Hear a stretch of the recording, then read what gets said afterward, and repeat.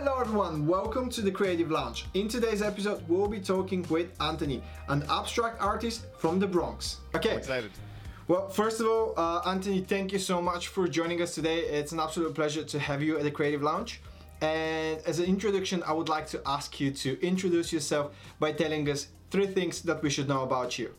Just so you know, I didn't look at any of the questions that you sent me. Even better then. I just figured we'd have a conversation. Let's do that. Okay, so yeah, I'm Anthony Rondinone. I am, I guess, a painter, artist. I don't know what you want to say. It feels so weird calling yourself an artist. It just feels really pretentious, so I try not to say that. I'm actually in a progressive rock band. We're called The Incredible Jolly, or Jolly. So you can go check that out on Spotify or wherever. But yeah, traveled a lot of Europe and North America touring. I'm from the Bronx. I feel like that's kind of a unique thing. I feel like nobody's from New York anymore, especially like old New York. I grew up in the Bronx in the 80s and 90s, so that's like a, pretty cool thing. Okay, let's start off with the main question, which is, why did you decide to focus on art, to become an artist, and on that specific style of paintings? I feel like I always get this feeling that I have a few different styles. It feels a little bit all over the place to me personally. I hear that there's like something that kind of holds everything together, which I like. But yeah, to me, I have a lot of different styles. I guess I don't really focus on like one way of doing something. It's just whatever I'm feeling that day. That's how I paint. So I guess that's my style. I don't know. But yeah, I started actually focusing more on visual art because we were touring full time for about 5 or 6 years. So the touring actually slowed way down. And then, yeah, so I suddenly had all this free time on my hands. We weren't touring for months and months out of the year. So I started painting, and then I basically just started an Instagram page, and I started putting my work out there. I wasn't taking it super serious. Like, it's not like I was trying to start a career out of it. I just was trying to fill my creative time with something else that I love to do. And yeah, it's just like anything else. The more you do it and the more consistent you are at it, it just kind of takes on a life of its own. And here we are years later, and yeah, people want to buy what I'm painting. I love what I'm painting. I'm loving what I'm doing. Like, things are good. So that's kind of how I got here. Just yeah, consistency and yeah, just I guess passion.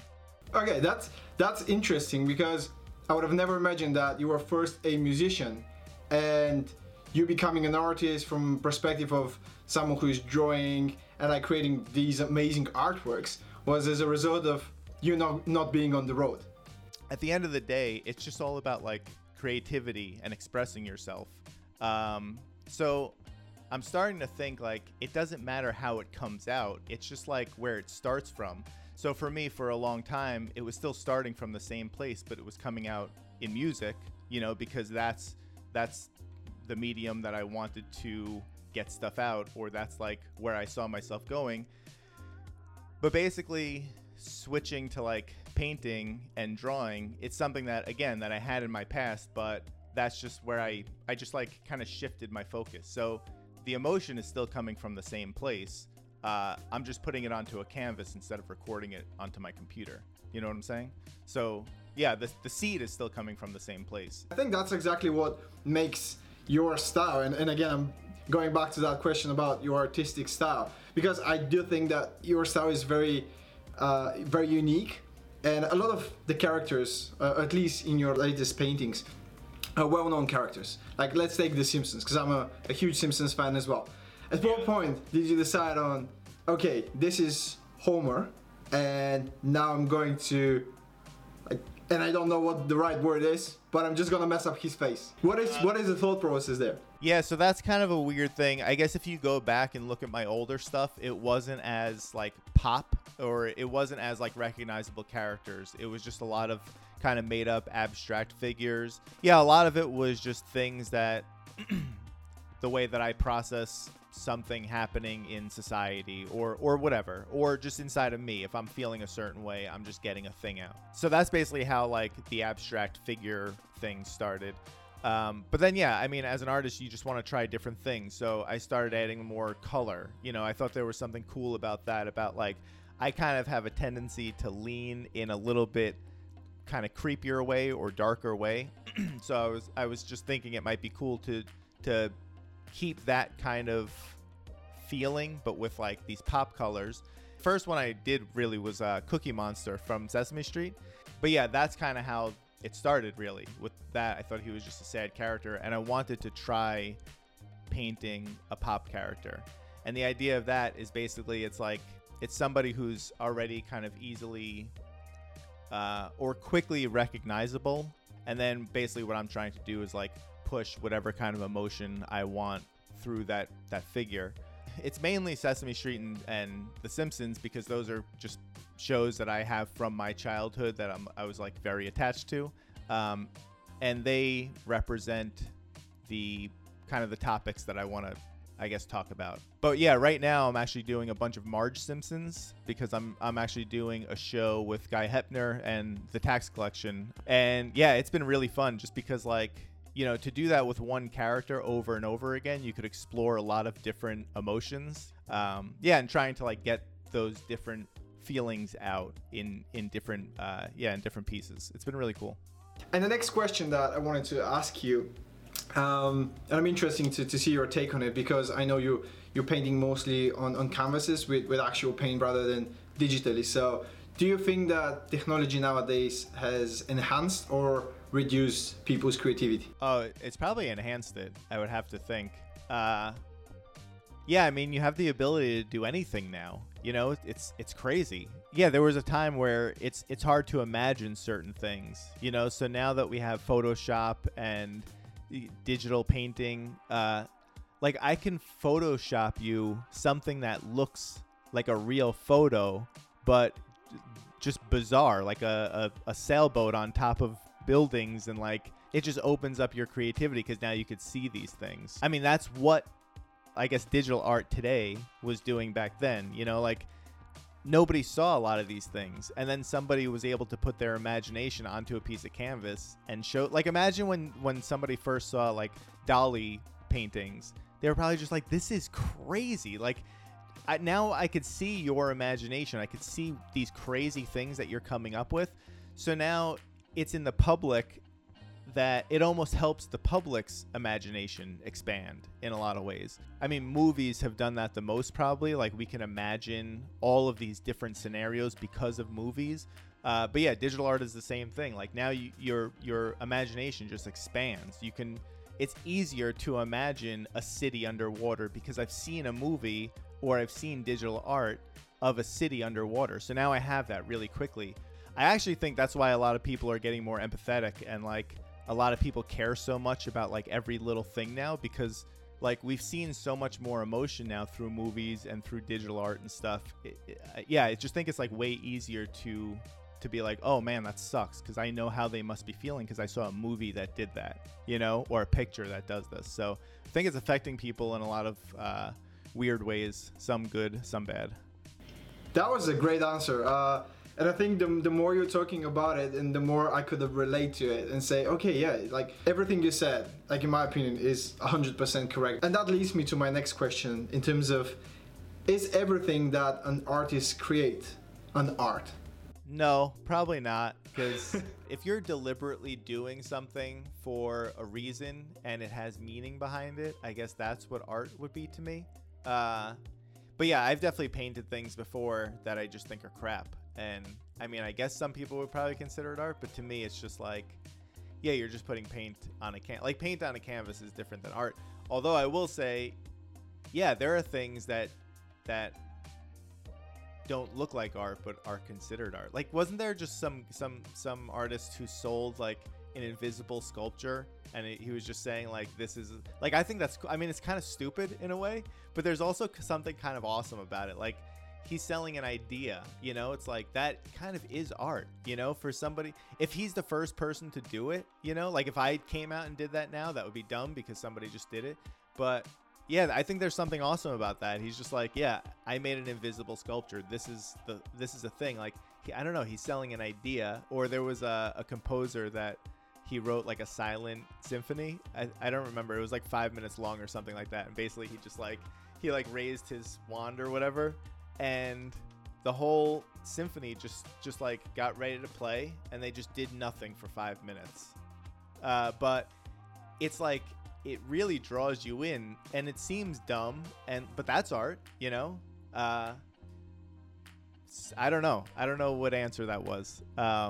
So I'm not sure where I stand on this. I don't think everything is art, but I think if they've created it with an intention and they know why they did it and there's like a meaning behind it, I do think that is art, no matter what you think of it. The way you structured your answer, I think answers it exactly like the way that makes sense. You know, like if you've put the effort, you had an idea and you know what your end goal is, yes. And what makes a painting a good painting in your opinion? I mean, to me, if you feel something from it, that's, like I said, I mean, that's usually when I know when I'm close to finishing something, like right when I start to feel the most from it or connect to it in a certain way. Yeah, that's what art is to me. It's like hearing a song and it makes you feel sad or happy or angry. Looking at a painting is the same thing. If I'm looking at a painting and I'm not feeling anything from it, then it's like, what's the point for me personally? I like the point where you're mentioning, even if you feel angry after looking at it, you know, it's not just, because I was just thinking from my perspective, I would have probably say, yeah, something that like touches me or like makes me feel happy, relates to my childhood or anything like that. But then like you go one step further where it's any emotion. Yeah, I mean, emotions are all equal, you know, like feeling sad isn't any worse than feeling happy. It's just a different emotion, and it's just whatever you want to get from it. Some people don't like feeling sad, and, you know, it's probably not good to feel sad all the time, but feeling sad isn't a bad thing. It's how long you feel sad for. Feeling happy, you know, it's not any better. It's just different. So yeah, to me, anger is the same thing. If anything, that's kind of cool. It's kind of cooler in a way if you could look at a piece of art and it makes you angry, because then you have the opportunity to explore like, well, why does that make me angry? And like, think about it, you know, like anything that makes you think is art. Like, you know, if it's making you feel an emotion and you can think about why you're feeling that, you know, maybe you see something and it makes you sad and you're not sure why, you know, you could think about it, you know, and go through that. I don't think enough people take the time to do that. Now when you're mentioning that makes so much sense, you know, like I'm trying to think like what is my thought process when I look at art, and I wouldn't blame it on like the world we're currently living in, where everything is like scroll, and there's even on Instagram, as you mentioned earlier, like you have to take the time, you know, it's not something you just look at it and you just move to the next thing. You have to take the time. That's a hard thing in like the day and age that we live in. It's kind of a double-edged sword because of Instagram and because of social media, so many more artists have gotten their work out there and their name out there, but it's so like disposable in some ways. Like the fact that I could spend hours painting something and then somebody literally double taps it and just scrolls away from it, and like as if it's nothing, you know? And I'm not saying that they should. It's not like it's such an important thing, but it's just so funny how quickly you just scroll past something and don't take the time to look at it. And some people do, but that's why, you know, going to shows and like seeing something in person or buying it, you know, if you purchase a piece and you have it hanging on your wall. I mean, wait, I don't remember the question that I'm answering anymore, but I'm just going to keep going with this idea.